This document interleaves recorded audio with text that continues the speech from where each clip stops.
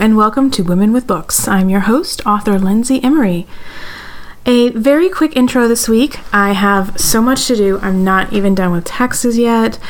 Yikes. And if I didn't have enough to do, last week, after this interview with blogger and new booktuber Elizabeth Lane, I decided to try to tackle my Kindle TBR list. I wanted to try to grip on what was in there, what I had bought, what I wanted to read, what I didn't want to read. I have all these reading priorities set up for myself, and I'm wanted to spend some time making sure that I was going to get where I wanted to go. You know, I have goals to read from my TBR list, to read things I've already bought. I have goals to read widely. I have goals to read people's backlists. And I also have goals to stay up to date with what's hot and fresh in publishing, not only to bring interviews to you guys, but also to kind of make sure that my publishing career is kind of on the right track. And so all of those things together, yeah, my Kindle is definitely a work in progress.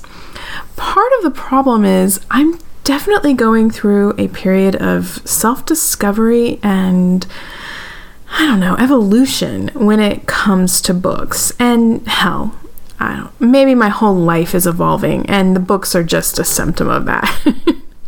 It's a midlife crisis up in here. Who knows? Some of you may not follow my Lindsay Emery blog, which is at www.lindsay.emery.com. And I try to do a monthly blog series there. It's called Best Books to Read Now, where I give book recommendations based on what I've read that month. And I just started last month going over what I do not like about books. And I'm only putting that in my Lindsay Emery newsletter for professional reasons, partially it's just kind of content that's exclusive to those followers who have kind of know me best. Because after my conversations with Becca Syme, and you'll find that in episode 36 for those of you who want to go back and listen, and then I listened to a RWA workshop from last year's RWA Nationals, and it was about reading and writing to the id. I've been doing a lot of thinking about what kinds of books I really enjoy, what kind of really pulls all my heartstrings and gets me excited and gets me pumped to go to bed at night because, I get a chapter before I go to sleep. And if I'm thinking about all those things, what I like to read and why, it leads me necessarily to, if I don't finish a book, if I don't enjoy something, I have to ask myself why I didn't enjoy that. What was it that made me just go, yeah, I don't want to read this anymore? I think that's a huge part of, if you're wanting to read widely and diversely in something, you constantly have to ask yourself these questions. Am I not reading this book by a debut author because of craft? Am I not reading this debut author because they're showing me something I'm uncomfortable with or that I'm not used to? And should I keep going through that, or should I go like, yeah, it's just not for me? And these are all really delicate conversations that we should have with ourselves, and also that the writer community should be having. Books are a source of enjoyment and fulfillment and joy. Great. But how do we always keep a door open to the things that we're not used to, or the things that we did not think we would like? I'll admit it, I have a lot of prejudices in my reading, and I think I've talked about that a little bit on the show. I will prefer to read a female author, a woman author, over a male author. Why? Reasons. Some which may be perfectly valid and some may not. I typically do not go for YA books. Why? That's a good question. I think that I don't know. I've read YA books that I enjoy, but not a whole lot. So, oh God, that just put me for a loop. All right, this intro is getting long because I'm doing too much talking. But anyway, yeah. So if you're interested in more of all of this book discussions, of course, stay with the podcast. I always tend to bring that up. But my Lindsay Emery blog and my newsletter might also be a thing you'd enjoy. So those links are in the show notes or on my website at lindsayemery.com. And of course, my Women with Books newsletter not only includes links to my podcast episodes, but also book-related podcast episodes I enjoy that are not mine, and the exclusive list of books that my guests recommend, because when you're listening to a podcast, you are probably not also shopping for books. So I give you those links so that you can go and look at those books later at your convenience. As you can tell from all of that, and from my conversation with Elizabeth Lane that you're about to listen to, I do a lot of thinking about book stuff. That's okay. I'm a nerd, and I made my peace with that long ago. This episode has a lot of book nerdery. So if you think you can handle it, let's go on with Women with Books, episode 41? 42? Oh my gosh, I need to check that.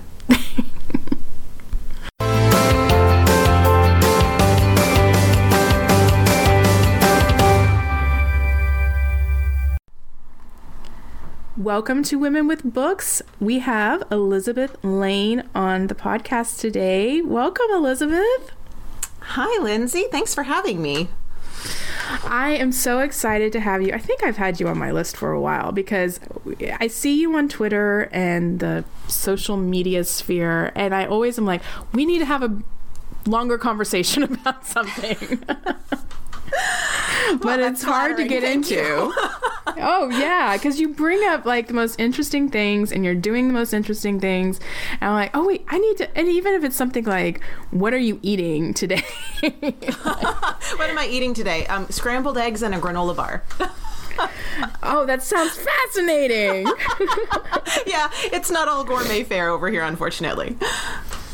Well, for those out there who don't know Elizabeth Lane, why don't you introduce yourself and tell them what you do?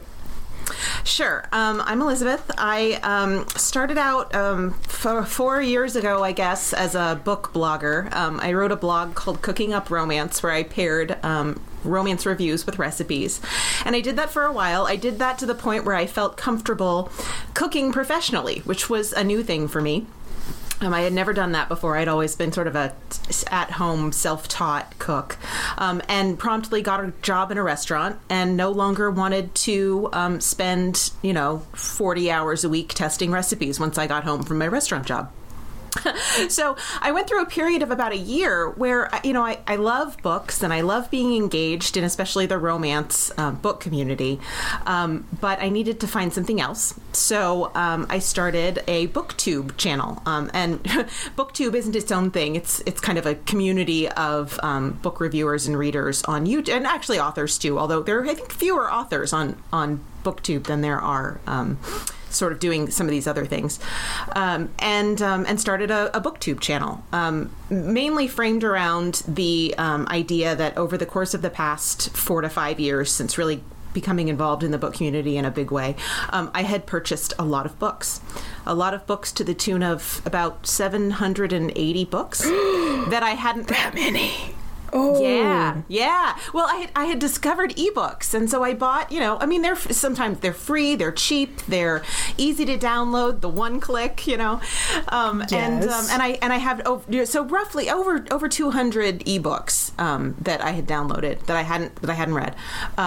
And then also I discovered vintage romance in a really big way, just particularly vintage category romance, so sort of the old Harlequins and Silhouettes and Love Sweps and Delves. And those can be had extraordinarily cheaply, even more cheaply than ebooks. So, 10 cents at a thrift store or something. And I have now, and also conferences, where free romance conferences, you get a lot of free books.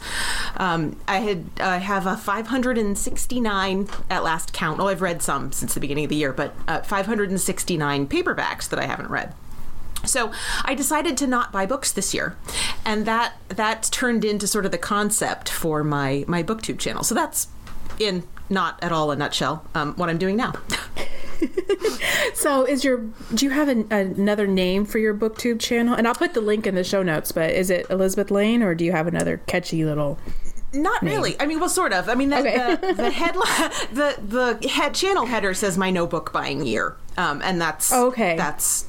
But I haven't called the channel that, so you just have to search kind of my name, Elizabeth Lane, and okay. I didn't know if it was also a cooking up romance theme. Like, I mean, not at all. I know you said you weren't cooking anymore. Okay. Yeah. Well, yeah, I mean, really talk about food at all. Sadly. I know I echo a lot of other authors and readers who will say that was an amazing blog. You did such a beautiful job with it. I was looking back and at it while preparing for this today, and I'm like, this is beautiful content that will stand the test of time. I mean, those authors that you reviewed, I hope they know how lucky they are, because your photography was great, your recipes are amazing. Who doesn't love food and book pairings? So I think that even though you've moved on from that, that is such a beautiful testament to your talent and your passion at the time. I mean, I hope you keep that up forever. It was a really fun project. I really, and it was great because I think one of the things that drives me personally is learning new things, and so learning how to put together a website, learning how to take better photos. Over the course of Cooking Up Romance, I went from a point and shoot, just basic little camera, to a DSLR, and I learned how to shoot in manual, and I learned how to take pictures in the winter when it was, dark before dinner time, by, actually lighting things. So, I learned really a lot over the course of that project. And I do kind of think that at some point I may go back to it. But, those posts, man, they took... Well, you can tell. 40 hours a piece, more or less. Yeah. It's really hard to maintain consistent levels of content production when something takes that long. In terms of... I was only reviewing books that I had enjoyed, so I had to find something that I really liked that had not an obvious food hook. Sometimes the hooks weren't at all obvious. But then taking the pictures and developing the recipe and editing the pictures, and then I always laugh at my fellow reviewers who are like, oh my gosh, it took me an hour to write this review, and I'm like, welcome to my world. Yeah. Well, yeah, I mean, you can tell the blog is like above and beyond anything. Oh, thank you. I mean, no offense to other bloggers out there. I don't know, maybe y'all are building houses and I don't know. I think everybody has... For sure, everybody has their own challenges. I'm really in awe of people who manage group blogs, because there's not only the sort of administrative stuff of figuring out who gets which book and getting posts up and getting links up, and it's also sort of determining sort of what the overall voice for the blog should be. Choosing people and making sure that they're reflecting sort of your vision for your blog. I find that idea extraordinarily daunting. So I'm really impressed by people who can manage that, especially individuals who can manage something like that, where it's not like a big corporate endeavor. Right. And that's kind of, you're right. I mean, that's kind of a different, you were creating this whole new content to go along with your reviews, and those people are also curating, a certain vibe for their blog, and that's a different kind of talent and skill. I would just throw everything in there and make pan brownie, box brownies. Nothing wrong with box brownies. Oh, they're delicious.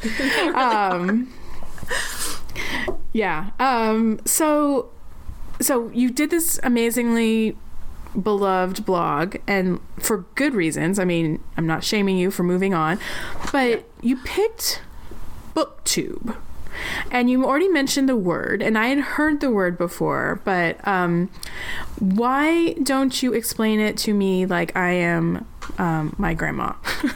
What is BookTube? Well, okay, so it's kind of like... Actually, I'm trying to think of what the best... I mean, YouTube is kind of like television, right? It's television on the internet, but produced by sort of individual people. So you're really getting a glimpse into individual readers' lives. And frequently, I think there are a couple of different types of videos that are particularly popular, sort of obviously like reviews, recommendations, and then also vlogs, which sometimes you hear that as sort of more of a catch-all term, but at least within sort of the YouTube community, it refers to kind of a specific type of video where you're really getting a glimpse into people's everyday lives.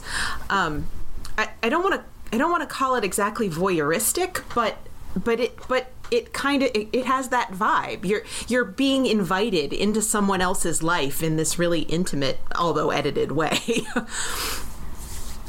Yeah, and I've poked my toe in there a few times, and I say in there because it really is. It's like, I don't know, and I'm an older mom, but my kids are really into YouTube, of course. So am I. Yeah. So, I mean, YouTube, I don't see YouTube the way my kids do. I mean, my kids are like all in. They have friends who like get hundreds of thousands of people, like to view things. And there's like a whole nother world that I don't think, if you're not growing up with it, you're not really understanding it.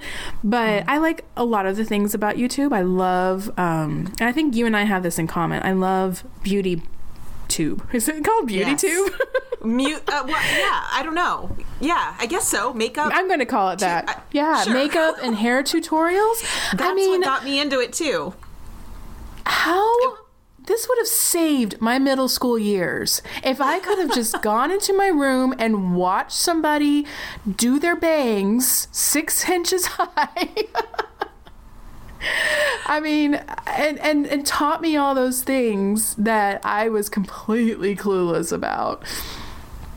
Yeah, same. My mother wore, like a single eyeshadow shade. I think she had an eyeshadow single that she wore every day, and when she ran out of it, she went out and bought the exact same color. There was no, and then possibly that's also changes in like makeup trends and stuff. But my mother couldn't have taught me anything about how to do my makeup, and it was just really, I guess, 2 or 3 years ago that I sort of discovered the world of. Actually, I was trying to figure out how to do a winged liner on my hooded eyes. I Googled, I'm like, how do I, I'm like hoping to find like a blog tutorial or something, and I was like, oh my gosh, this YouTube thing's amazing. You can find anything on here. Yeah.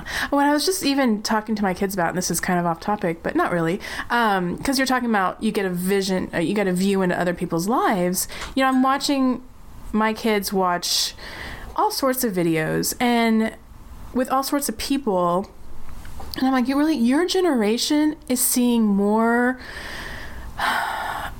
people from around the world, people of other orientations and trans people. And I'm like, you have a window into all these other lives. Like, your generation could be the most, like, I don't know, connected generation. And the people who you guys accept everyone. I mean, my girls are like, well, some boys like green eyeshadow, like so-and-so on YouTube. And I'm like, if you guys didn't have that, you wouldn't know.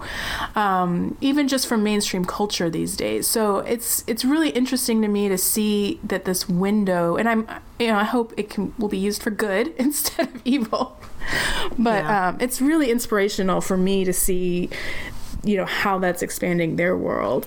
And one of the things that I think has been interesting in terms of getting involved in the BookTube community is I turned 40 last year, and I would say the vast majority of my peers on BookTube are sort of more in their early to mid 20s, not exclusively, but they do tend to be younger. The larger channels, for the most part, developed out of YA book fandom rather than, say, romance fandom. And so it's interesting to kind of see them discover romance in a really different way than I did. And then also sort of puts me into touch with sort of the tastes of people who are, a full generation really, younger than I am. And seeing what they find fascinating is fascinating to me, because it's just not something that I would necessarily be exposed to. For example, I spend a lot of time on Twitter, and for the most part, I think sections of the romance community can turn into echo chambers where we're all recommending the same books to each other. So I think it's been fascinating to me to see an entirely different ecosystem of recommendations evolving out of an entirely different system of ways of choosing books than I'm familiar with as I don't want to say as an old person, but like on YouTube, I'm an old person. No, I think you are, because I would be, we're about the same age. But yeah, if I went on YouTube, oh my gosh, first of all, my kids would be humiliated. They would be just crawling under a rock someplace.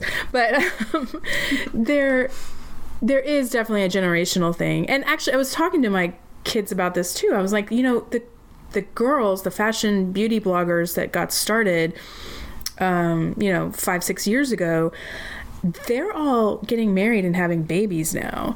And there's like a whole generation now that they have matured on YouTube. And what are they going to bring to that space now? And what are their, cohorts bringing to that space? And so I find this really interesting, especially as an author and a book lover.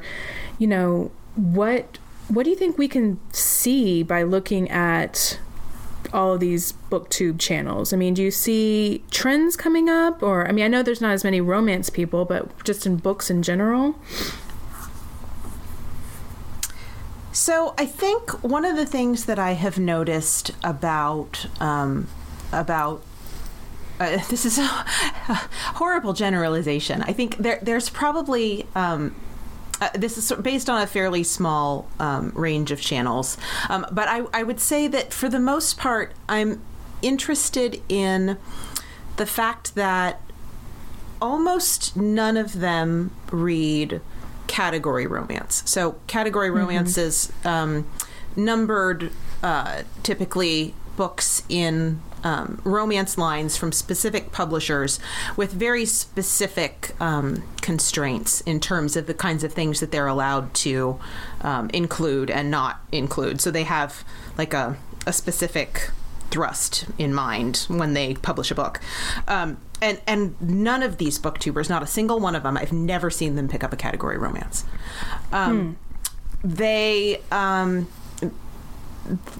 more of them read paperbacks than ebooks. Paperbacks and hardbacks, which is fascinating to me as an almost exclusive digital reader. I have all these paperbacks because all the things that I wanted to read are out of print. But I would much prefer reading in ebook. So that's something that I've noticed, which also I think lends more importance to covers. I don't pay much attention to covers at all because I see it once when I buy the book and then I never see it again as an ebook reader. And yet these people buy books for the covers in a way that I haven't seen since the 2000s, early 2000s. And beautiful books have sort of gained, I think, prominence in a way that it would never have occurred to me in terms of like acquiring something just because it's beautiful and not necessarily because the content of it looked like something you would love to read. Is it because it's beautiful or because it photographs well on social media or YouTube? I don't know that I necessarily draw a distinction. Is there not a distinction? Yeah. Okay. I think I think for whatever reason, the ultimate reason, whether it's just acquiring a book for a picture or whether it's just because they find it beautiful. I think the net result is the same because then that book is shared so widely in some of these cases that who knows what might happen with it, or who might pick it up and for what reason. And then I think also I the one thing that the other thing that I've noticed that I find a little bit distressing is that it as a community is not as diverse as I would I would, not as inclusive as I would prefer. I think there's a certain baseline understanding of sort of inclusivity is good and inclusive reading is good, but the way that plays out in practice isn't necessarily as strong as what I would hope. And I think part of the reason is that because of this focus on paperbacks, they tend to trend pretty significantly toward traditional publishing. And as we know, the Ripped Bodice, the all romance bookstore, put out their diversity report last week, and traditional romance publishing is not strong in that area. I think they said 18 of the 20 romance publishers surveyed had 90% white authorship. So, Right. So when the people who are able to send out vast numbers of paperback arcs to these influencers, and when those people are only the people who have sort of that corporate backing of traditional publishing behind them, it makes it really hard, I think, for diverse writers to break into that space. And then also, when it comes right down to it, the medium itself, I think, is challenging because, I was lucky in that I had sort of slowly over the course of 5 years while I was writing my blog acquired lighting and an appropriate camera. And of course, I have a laptop, and I was able, based on my sort of economic status in life, to just run out and purchase the proper editing program for video. But the barriers to entry, the financial barriers to entry to a YouTube channel, you've really got to have decent picture quality and decent audio quality in order to gain a significant following. And that's really almost impossible to do with a cell phone camera. So, so there's that. That is something I had not thought about. Well, because before we started recording, you and I were briefly talking about podcasting, and because I remember also talking to you about this on the internet, that you had briefly thought about doing a podcast, but you hadn't for various reasons. But you had said something about like how a lot of, I don't know, did you say there were more authors doing podcasts than YouTube? So I think one of the things that has been interesting to me is watching sort of the ecosystem of romance reviewing and romance blogging change over the course of the past 5 years.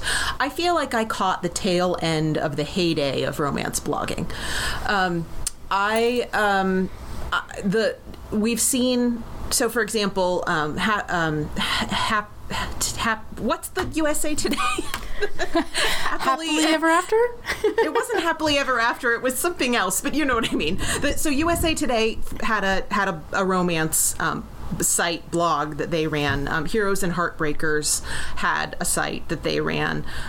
Yes. Romantic Times. Okay, I'm looking it up, because this is bothering me. Yes, USA Today Happily Ever.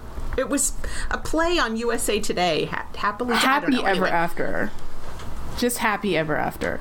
Happy Ever After? That's what's coming up. Yeah. Oh, USA Today's Happy anyway. Ever After. So the even large corporate blogs were not clearly seeing the traction that they needed in order to stay afloat. Romantic Times had been published since the 80s. Yeah. So, so the long form reviews, sort of in print and on the internet, I think, for whatever reason, are not as attractive to readers and therefore, I guess, advertisers as they were, say, 5 or 10 years ago. And really, I think we've seen an explosion, especially in the last year, of podcasts. So there are, I think the last time I counted, I came up with 20 romance-focused podcasts. To one degree or another. Some of them are more, yeah, right. And that's kind of more than any one podcast listener. That's more than any one podcast listener could listen to. And then, of course, you have to kind of look at the size of the sort of romance space. And, I don't know. That field started to look really crowded to me. And I know that a number of authors have sort of picked up on the podcast model as a way of sharing sort of short audio content, whether they read it themselves or whether they hire actors or, to share, sort of like promote their stuff. And it seems like YouTube would be BookTube would be another way of sort of doing that, except for sort of that barrier to entry of needing like a camera and lighting and that kind of thing. Yeah, that's interesting. I know that when my debut came out in early 2015, my publisher was still very big, like, okay, we're going to book you on all these blogs and stuff. And then very soon after that, I mean, I want to say at least by 2017, it was like cliff. It was, no one was using blogs. No one wanted to, no one was reading blogs. And I don't know. I mean, was that the impression that we get, or is that the truth? Unfortunately, I think one of the things that happened to blogs is that I really always saw a divide between blogs that were doing really substantive. I mean, not even substantive. I mean, it might even have only been 5 paragraphs, but really honest reviews of romance and giving recommendations to readers about whether or not they should purchase a particular book, and there was just this absolute plethora of blogs doing book tours and cover reveals, and where you would see the same post about a book 10 times over the course of a week, and I don't know. I think to some extent, blogs became synonymous with that, which I really kind of doubt that as being sort of valuable content to most readers. And then also, of course, I think Amazon in particular has really pushed reviews in terms of, Amazon in terms of their sort of algorithm rankings, and then also services like BookBub that use sort of numbers of Amazon reviews, I think is kind of one of the qualifiers for for participating, and that's become a really big promotional thing for authors to do. And so authors have really pushed people to do Amazon reviews. And when you have a blog that you're trying to run at some expense of, to yourself and in terms of your time, in terms of, what you're doing, then and everyone doesn't really care about that. They just want the Amazon review. It's a little demoralizing for a blogger. To be told, oh no, forget about that. We don't care about your site. We just want you to put it on Amazon. Well, that accrues absolutely no benefit to the blogger. That's true. Oh, so much to think about. And again, it's like, how much of it is the echo chambers that we all get sucked into? I mean, I'm sure that there's people out there who are listening to this right now going, I still read blogs, or I still blog, or, all this stuff. But each of us could be in our own little routine, and we read the same sites, and we check the same accounts, and we only get that information that's in our bubble. And I mean, this has ramifications for, the whole country and the whole world. But it's so interesting to me. But what I'm definitely hearing is that YouTube is where it's at. No. I don't think that's true yet. I actually think that podcasts are where it's at right now. Genuinely, I think podcasts and Instagram, in particular, I think are Instagram huge. Are huge right now. Totally. Yeah. And I think it's interesting that the sort of more I've seen sort of a split in terms of, we used to kind of talk about Twitter Romancelandia versus Facebook Romancelandia, and how that really diverged in terms of the kinds of things that people were reading and the kinds of things that people wanted to talk about, and the kinds of books that people were recommending. And I think Instagram kind of developed its own thing. I mean, I think, it's interesting. I would have said that I think it skews younger. I'm actually not sure that it does based on my own numbers, but I think in terms of the kinds of books that I see on Instagram, it's really different than the kinds of books that I see recommended on Twitter or even on Facebook. And then also, I would say that YouTube maps more closely to the Instagram folks, and that podcasts map more closely to Twitter. In terms of the kinds of things that I see people talking about or hear about people talking about. Yeah. And obviously as I said, I don't listen to a lot of podcasts, but you see their tweets come through and what they're talking about in that particular episode on that particular day. And it's all the same things that we talk about on Twitter. Yeah. So, and this is, again, I'm referencing part of our conversation before we got started, was one of the reasons why you said, why don't you listen to podcasts? I'll let you explain it. Oh, okay. So, well, there's a couple of reasons.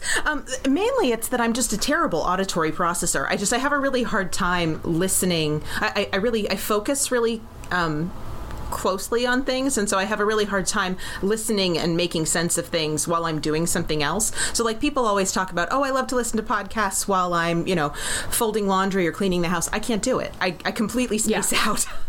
So really the only time I can do it is when I'm there's two things. I clean the soft serve machine at work. I'm a baker. So I clean when I'm cleaning the soft serve machine at work, and when I'm driving. And so those are the two activities that I can like focus on listening to something while I'm doing something else. And I have a lot of audiobooks, and it's a great way of sort of filling in things that I maybe have a hard time getting through in like paperback or an ebook, because maybe they're paced a little weirdly or whatever. Anyway, so I listen to audiobooks, and I have a really limited amount of time for listening, and so I tend to listen to audiobooks. That's just But you me. love audiobooks. You're an audiobook listener. Audiobook reader. I don't know that I would say I love audiobook. I have a love-hate relationship with audiobooks. I think there are some things I particularly enjoy listening to in audio, namely sort of urban fantasy paranormal series, which have a tendency to go on for like 6 or 8 or 12 books. And the idea of approaching that is daunting in like paperback or an ebook. That's a huge commitment. But if I listen to it in audio, I feel like that's like extra time, like time I'm reclaiming for reading. And then also books that I have a hard time, like I said, because of their pacing. So I've never really been able to read Georgette Heyer. So sort of proto-romance writer from, I think, mostly like the 1920s. I think she started. Anyway, so her books are not paced like modern romances. I tend to find especially the early chapters, difficult for me to sort of push through. But I've had a lot of success with her in audio, and I really like her. There's an Audible narrator, older woman who narrates her books on Audible that I really enjoy. So I listen to her in audio a lot of the time too. That's interesting. I have not really gotten into audiobooks right now. Actually, I'm reading, listening. I can't even say I'm reading it. It's like weird to me. It's reading. I'm listening, reading. I know it does, but I'm not into that space yet. But I think there's different reasons for that. But there's one that I'm reading right now, and it's because my husband wanted me to read it, and it is like a very I guess I want to say it's not self-help, but basically it's kind of self-help entrepreneurial type thing. And he was like, you need to read this. And I was like, okay. It's just awful. It's just, I don't know how. Is it the narrator or is it the subject matter?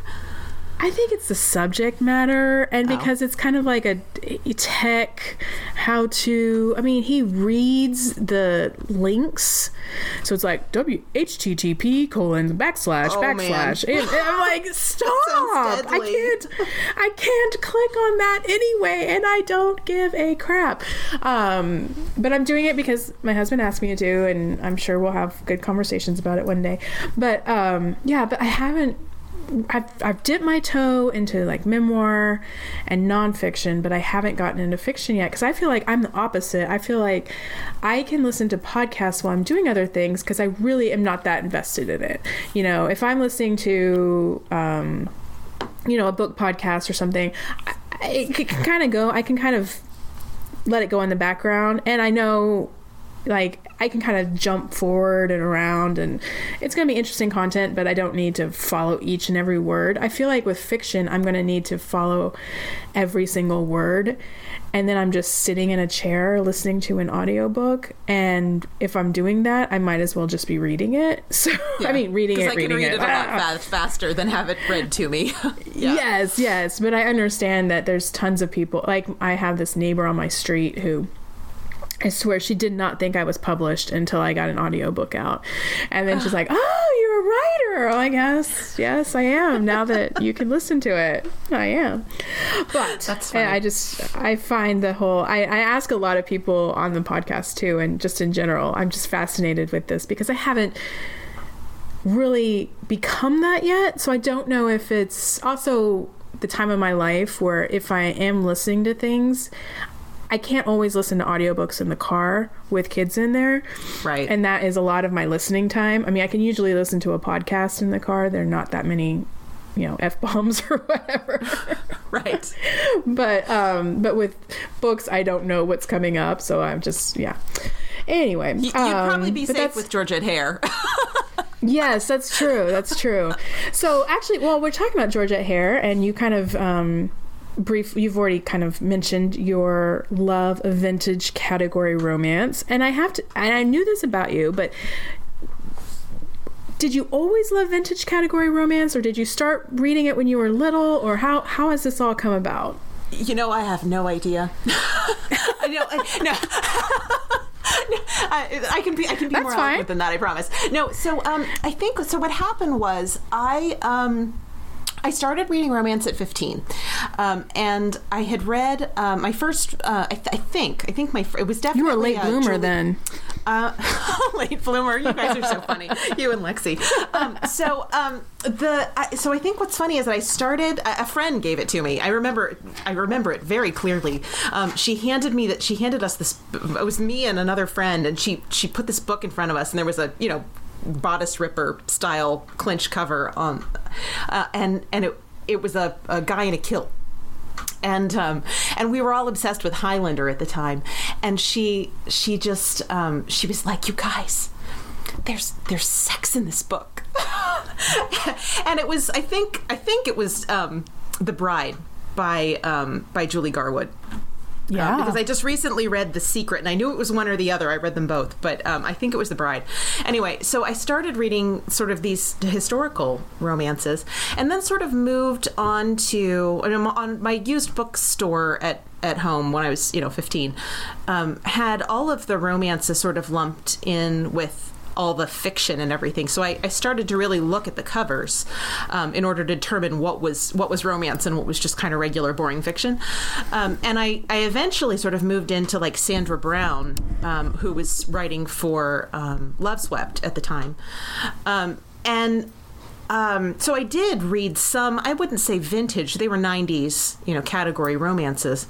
And then coming back to romance really in like 2013, after not reading it for many years, over college and then getting more into sci-fi and fantasy, I when I started my blog, there was something about just I picked up a couple in a row. That was terrible. It was an Anne Wheel, so 1970s Harlequin romance. I started to say it was the Fabergé cat, but it wasn't. That one was terrible. Oh man. I'll have to give it to you for the show notes. Anyway, it was this really fascinating 1970s Harlequin romance. And you could almost watch society change in this book. You could almost see sort of the decline of sort of traditional thinking about women having careers and children and marriage and what levels of sexual experience were appropriate for an unmarried woman. Changing, I think that one had sort of changing mores on birth control. I mean, and so these 1970s categories are just like this snapshot of this really interesting period of time in sort of feminist history, women's history, and not only that, but knowing that they were available for purchase in a grocery store. like, or in like a drugstore, little spinny, roundy drugstore things. Like these weren't necessarily. I remember books those. that you would have to go into a bookstore to acquire, and frankly, bookstores probably wouldn't have had them. Or things. I mean, for a while, Harlequin was giving away books with detergent. Years and years and years ago. I mean, so this sort of dovetailed interest in romance and in women's history, and then just sort of seeing the way that women's stories were portrayed in these just really, mass market, readily available books. It's just sort of a fascinating sociological study. So I think that sort of, and then because my interest sort of exploded from there in terms of like going backwards into, like Harlequin's history, and then also forwards in terms of, those were, Harlequin was owned by a Canadian company that was reprinting Mills and Boon, so British written short romances. And when publishers in the U.S. saw how well they were doing, they came out with sort of Del Candlelight and Love Swept. And so, and Silhouette, actually, and then Silhouette was purchased by Harlequin. Anyway, it's not important. The important thing is, then you started to see the American spin on that, and being able to see how different the American written books were than these like British written, Canadian published books. The entire thing is just, I find it completely absorbing. I could talk about it for hours. You should probably stop me. No. Well, I find it absorbing. That's why I asked you about it. Now, are you covering some of this on the BookTube channel? I am. I saw something about Romance 101, so I didn't know how deep you... Because I'm listening to you going, this could be a class. This could be a college level... like romance. Yeah, I'm not sure I'm the right one to teach 20th century feminism. Yeah, no, it absolutely. Well, you would be providing the text then. Right. So I am talking about it a little bit on BookTube, and one of the reasons that I sort of I'm sort of interested in doing that is that I am looking at sort of this generation of people who are sort of 15 years younger than I am and who have never been exposed to like the dark heroes of 1980s pseudo gothics, and they think that these bad boy romances that they love are this great big new thing. And they're not at all. Honey, let me show you. To Heathcliff. Anyway, so I start, and then also just like confusion in terminology. I had people asking me questions in the comments, sort of like, well, what's a clinch cover? What do you find so fascinating about old school romance? And I was like, okay, let's just, and I started to have the compulsion to like define my terms as I was making videos. And I was like, wait a second, let's just make a series of videos that I can reference when I'm talking about these things, so that people are able to, sort of get the gist of what I'm saying.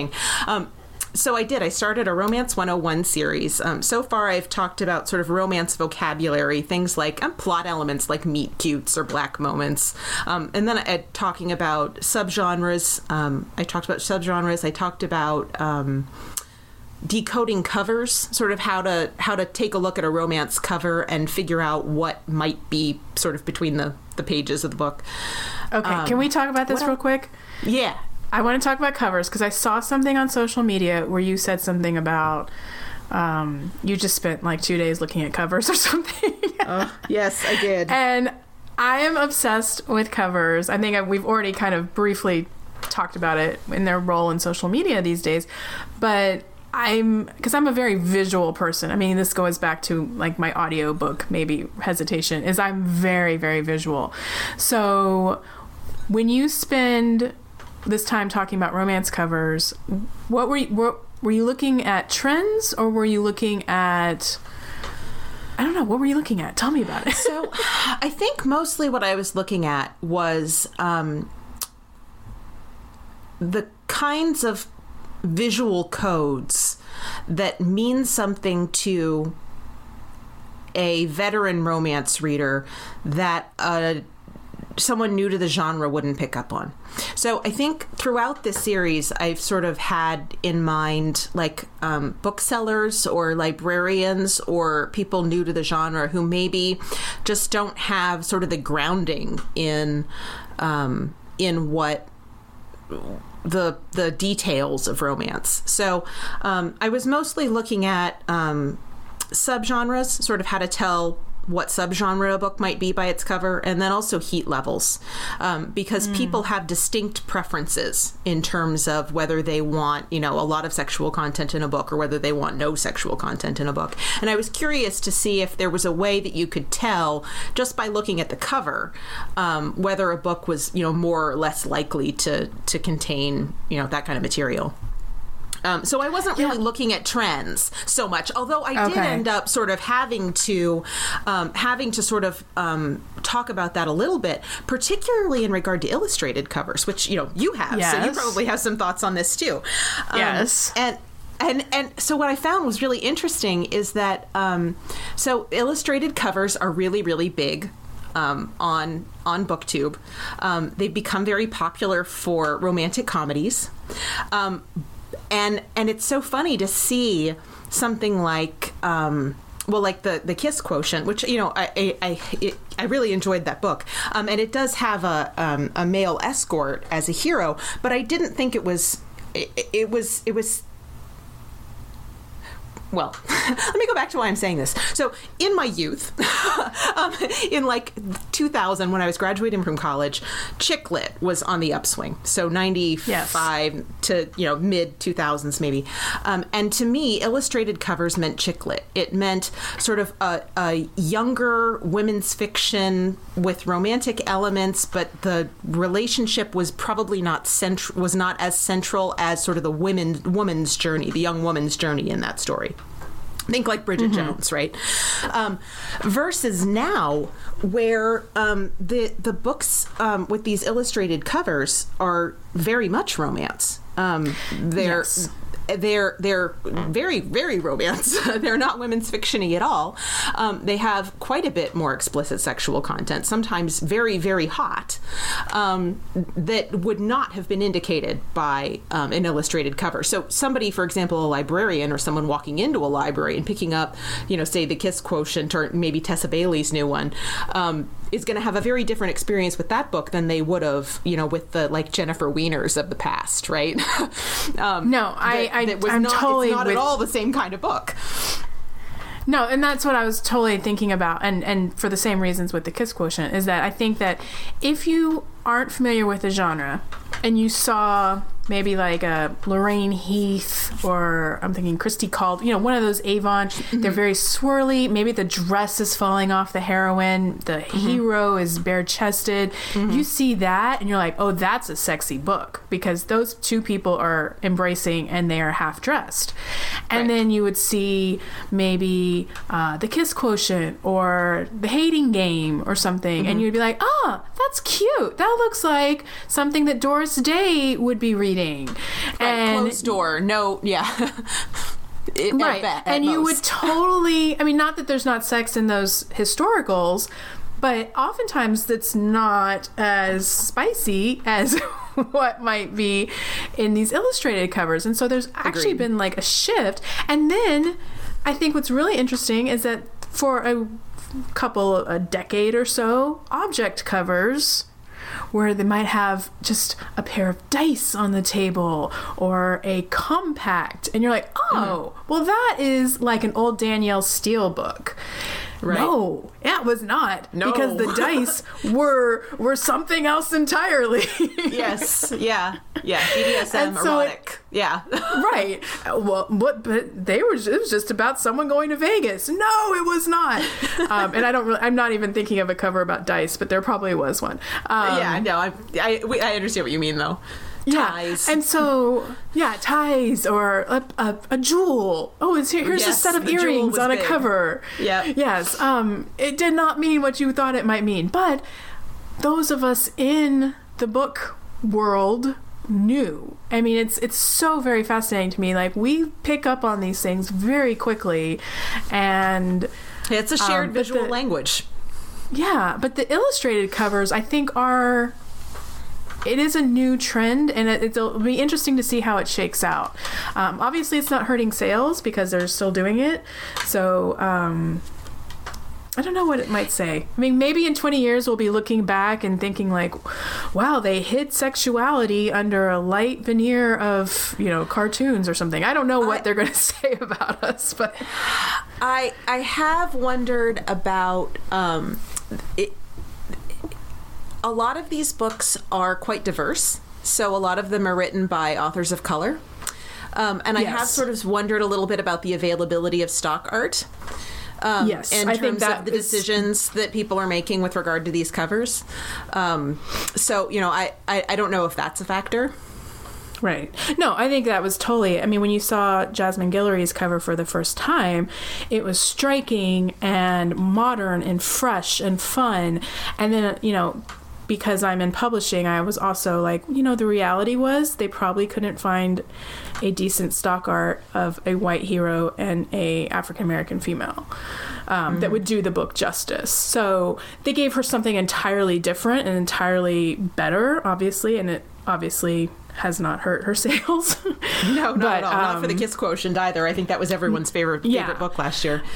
But it is interesting, like, these practicalities maybe gave rise to this new trend, and, we'll see where it goes. But, I knew I could talk to you about that, because I know you were probably seeing the same things I was. Yes, no, absolutely.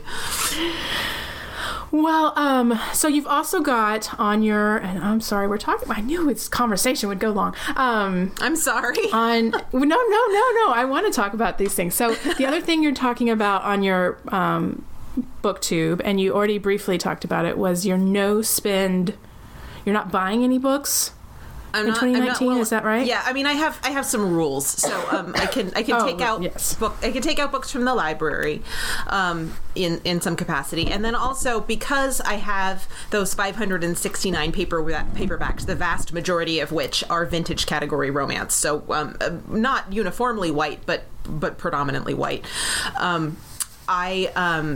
I wanted to make sure that my reading was still inclusive. And so I did allow myself so I get Amazon affiliate payments, not a lot, but, enough to keep me in some books, that I have agreed to spend on authors of color and LGBTQ plus authors, disabled authors, so people who maybe have not been given as much of a voice or a chance in traditional publishing. And so I am able to purchase those, but only as I can read them. I'm trying not to add books to my TBR this year. So as I go, I'll purchase a book here and there. But those are the only ones that I'm going to be purchasing. And I would say that's going to be maybe 10 or 12 books, maybe one a month, just because of the number of books I'm trying to read off my TBR this year. I'm trying to limit the number of books that I buy. But I looked at my pile of books that I have, my 780 books. And then also, this is funny. I want to replace, we have a condo and I have carpet in it. And after 8 years with a dog, I kind of hate the carpet. It's impossible to deal with, which I'm sure you can relate to if you have children. And dogs, Carpet is a non. Oh, and dogs. Okay, good. So carpet is a non-starter. And so, I thought, okay, well, maybe we were looking at setting a budget, and I was like, well, maybe I should set myself a book budget this year. And I was thinking kind of maybe like, I don't know, $25 a month or something. That seems like, enough to buy the books that I'm really excited about. Yeah. Yeah. And then I was like, okay, well, let me just double check and see what I spent last year. And I went and I looked, and it actually wasn't an astonishing amount in terms of ebooks. I actually didn't put those numbers in front of me. I should have, but it was a couple $100. So really, like, that was pretty reasonable. But then I had sort of forgotten to look at like the Kindle Unlimited subscription and the Audible subscription and the Audible Romance Package subscription. It added up to, I think, like $700 that I spent on books last year. So, which honestly, it's not that big of a deal. I can afford it. But in terms of looking at... It's like going to the movies 5 times. Right. No, right? Yeah. I mean, it's a cheap hobby when you look at it that way. But looking at the number of unread books I have and looking at, the number of what we, wanted to save toward being able to pay cash for our flooring at the end of the year, I just went, do I need to buy more books this year? Do I really need to do that? And the answer was no. But I knew I wouldn't be able to do it alone. I knew I was going to have to be publicly accountable in some way. And I kind of thought about, well, maybe I could find a local friend, or maybe I could, just literally tell the entire world via a YouTube channel. Yeah, let's do that. Need accountability here. Yeah. So that's kind of where it started, where I said, okay, well, let's be publicly accountable and do it that way. And so that's why I decided to do it on YouTube. Well, good luck with that. Thank you. It's gone surprisingly well so far. Yeah, and we're in March, so that's pretty good. I haven't really felt deprived, which is lucky. The library, you know what I love about the library is not just that you can get free books, but if it is not available, you can put it on hold. And then they'll call you when, and I'm talking in this because this is like me, like I realize this, and then they'll call you when it's available. So I wish, and Amazon doesn't do that. It's like, because there's so many times you go look up a book on Amazon, you're like, okay, yeah, one click. And the library is like, hold on. Hold on for 2 weeks, and then we'll give it to you. And you realize I realized how addicted I had been to that one click. It's very smart, Amazon. Very, very smart. Because I still get the book if I have to wait 2 weeks at the library, and I get it for free. So there's some benefit there. 2 weeks or 3 weeks or whatever it is. But yeah, the one click is... I should probably disable it, but I use Amazon for so many other things in my life, like guinea pig food. Yeah. Other stuff that it is very helpful for a working mom. So, you need this for your school tomorrow? Okay, one click. Right. One of the things about this project that I had kind of anticipated, because I'd seen people do no makeup buys, right? So this is a concept that I was familiar with, at least from YouTube. There's a YouTuber named Hannah Louise Poston who went a year without buying makeup and only replacing her skincare, and so that was sort of the model for my project. And it's amazing the things that she learned about herself, about her purchasing behaviors, about sort of the psychology of buying, about sort of corporate ethics and responsibility, and it was I have also been surprised at the number of things that I've learned about myself and about sort of Amazon. When you slow down your purchasing and you have to consider every purchase very carefully, you do have time to wonder about things like Amazon's corporate ethics, for example, and to at least slow down and think about it. I'm not trying to say, people shouldn't buy books from Amazon. That's not at all what I'm saying. What I'm saying is, in terms of thinking about for myself, am I reflecting my own values in one-clicking books from Amazon automatically, or is there a better way? It just gives me the space and the freedom to think about it. Yeah, and I'm a big digital reader. Right. And I'm a big digital reader. I mean, the Kindle, I think, is the most wonderful experience in my life. I mean, to be a lifelong reader and just to be able to one-click something, and especially if you're reading a series and have it go straight to your Kindle, and it's a beautiful thing. I'm not knocking that at all.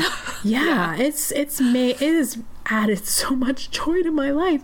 But I will say, I went in the other day and looked at managed my content, and I was shocked. And like 450 Kindle books, and that doesn't make me feel bad. The only thing that makes me feel bad is I haven't read them all. So I need to probably come up with a plan, or just or just weed them out. Say like, okay, I'm not going to read a lot of that. Yeah. But it is something to stop and think like, I love this. This is something that's brought me joy to my life. But I want to make sure that it keeps bringing me joy and it doesn't ever weigh me down, or I don't feel defensive or guilty about this. This is joy. So I love that, and thinking about your challenge is it sparked all these thoughts in my head. So thank you for sharing all this. Speaking of joyful books, do you want to talk about your book recommendations? What have you been loving and recommending lately, or is there something a book that you always recommend? Well, so we already talked about the Kiss Quotient, and I think that's probably really great for, particularly for romance newbies. I think it's just a really accessible story. It's sort of a gateway into romance tropes, into the romance genre. I think for more established romance readers, if they haven't read Beverly Jenkins, I think she's somebody that a lot of people have sort of read her most recent series, but to delve into her backlist is kind of a magical experience. Honestly, I would recommend starting with Night Song and reading them in order. You get an absolutely unbelievable picture of Black history through the lens of these romances that because they're sort of roughly chronological. I mean, they're not exactly chronological, but they're roughly chronological. And I learned, not only did I learn so much for them, I found them so satisfying in terms of like the love and the justice, the peace that they show, without actually having to read just a straight up history book. Yeah. What I love about Beverly Jenkins is that she makes me feel like I'm a kid again, and I'm discovering things for the first time, and that I don't think that's just about my privilege and that I'm like learning about Black history for the first time. I think it's also just the way she presents I'm looking at history through a whole new lens, through these people. It's just, I feel like a whole new world has opened up, and it's my country that's been opened up, and it's just and then it's about love and hope and family, and it's just beautiful. I know she gets recommended a lot, and so a lot of people have sort of picked her up first, as their Black romance author. But she really is genuinely special. I mean, she's really spectacularly talented writer. And then I guess the last thing would be the thing I'm currently absolutely obsessed with, which is Kristen Callahan's Darkest London series. It's a paranormal historical series, 6 or 7 books, something like that, set in Victorian London. And the thing that's so amazing about them is they are genuinely subversive. The first one is it's a Beauty and the Beast, Phantom of the Opera type retelling, but the heroine is a force to be reckoned with. I don't want to spoil her actual powers because you kind of don't find that out until later, but they're subversive in a very satisfyingly, deeply feminist way. I can't recommend them highly enough. How many are in that series? I wanted to say it was 6, 3 or 4. I think my library has 7. Yeah, no, there's a lot. Oh more my gosh! Than that. I thought it was short too, but it's not. Yeah, it's fairly extensive. Okay, so I asked because I think I read the first one. The first one's Firelight. Yeah. Yeah, I know I have that one, and I might have read that when it first came out. So I loved it, but back in those days when you had to wait for a long time for books, no. And I think I got distracted, and you move on to other genres or whatever. And then before I knew it, there was a whole series, and I haven't had a chance to go back, but I bought like 4 of them at our library's book sale. Where everyone comes in and brings books, and then you can buy them for like 25 cents a piece. So I bought, so I'm like, I'm not sure. Yes. So I'm not sure how much of this I need to go in and see, because I think I've been kind of saving them because I'm like, oh, I've got the whole series now, but I need to see how many more I need. And then I think like there's going to be a vacation this summer where I'm just like, I'm going I'm doing them all. Yeah, definitely read them when you don't have to put them down or wait between books, because honestly, you will not want to stop once you start. I had a plan. I had a plan for what I was going to read in March, and then I picked up Firelight, and I was like, okay, there goes the plan. I'm just going to read this whole series. That's what's going to happen in March. Yeah, I need to go check and see. I probably, if it's a 6 or 7 book series, then I'm probably missing 2, because I think I picked up at least 3 or 4. So okay, I'm excited. I have a plan. Oh, those are great recommendations. Before we go, I am kind of curious. What book is there? A book or genre that people would be surprised that you read, or are you solely romance? That's interesting. I started out really, even from being a child, as mostly a fantasy and sci-fi reader. I cut my teeth on Edward Eger.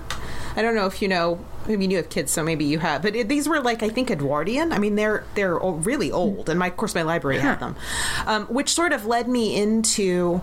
And I can't remember who the author is, but The Girl with the Silver Eyes was sort of a sci-fi YA middle grade, maybe even more middle grade. Yeah, that's ringing some bells. In junior high. And so my love of sci-fi and fantasy carried me through, most of my 20s and 30s, really. And I read almost nothing else, so I think people would probably think, oh, you've been reading nothing but romance since you were 15. No, that's not true at all. In fact, it was mostly sci-fi and fantasy. So, I think I was my obsession for Neil Gaiman was monstrous and legendary. I do think that most romance authors. Talk about him now. Yeah. But I'm not surprised. That's surprising because I haven't heard you talk about him, but it's not surprising because I feel like most hardcore romance fans are hardcore book fans in general, and so they will like Neil Gaiman or mystery books, or is it Gaiman or Gaiman? Anyway, or they have another genre where they can also dig into because they just like the reading and the adventures that you can get from genre books. Mm-hmm. All right, are you ready for the lightning round? Sure. Yeah, you are. Wait, what? It's fine. Is that? I do a lightning round at the end of every podcast. Yes, I'm ready for the lightning round. If you said no, I am done with you, I would also respect that answer. All right. Dark or milk chocolate? Dark. Now, I made this special question for you as a baker. You have 3 choices. Your last dessert: pecan pie, red velvet cake, or banana pudding? Banana pudding. Oh, okay. Coffee or tea? Coffee. When your phone rings, do you answer it? No. How do you usually waste time on the internet? Oh, Twitter. I was expecting. It's not always a waste of time. I was expecting makeup tutorials though too. I was wondering. No, I don't consider that a waste of time. Okay. or you say no, I've perfected my makeup. I don't need to spend time on there anymore. I wish. On your next vacation, will it be to the mountains or the beach? Oh, mountains. Do you call it soda or pop? Soda. On a romance hero, do you prefer abs, forearms, or a chiseled jaw? Oh, forearms. Yes. On a book cover, are you more likely to buy one with a set of 12-pack abs or a beach scene? Oh, definitely the abs. Yeah. Speaking of what covers indicate, right? Yes, right, exactly. And very important last question. What are your feelings about turning to the last page of a book first? Only when necessary. Okay. I get that. When would it be necessary, Elizabeth? When I'm reading KJ Charles, no. No, I think anytime in the happily ever after is in serious doubt. It happens to me less in romance than it does in other genres, but every once in a while when I'm reading a romance, which is why I bring up KJ Charles, who has the highest percentage of dead bodies in romance I think I've ever seen. Oh no. Oh yeah, no, not heroes and heroines. Just generally speaking, yeah, danger and mayhem. Well, thank you so much for being on. This has been fascinating. I feel like thank you for we having need to me, Lindsay. have I really had a more good time talking with you. Of course, and I will put all the links to your blog if people want to check out their past content, but also to your new YouTube channel, which I bet a lot of people are going to be turning to now because they want to hear more about Romance 101 and hold you accountable to your 2019 No Buy Challenge. I don't know. Yes, please. We'll see if she can accountability I can get. We'll see if she can stick to that, ladies and gentlemen. If you fail, you have to come on here and tell us all about the book that made you break down and hand over your credit card.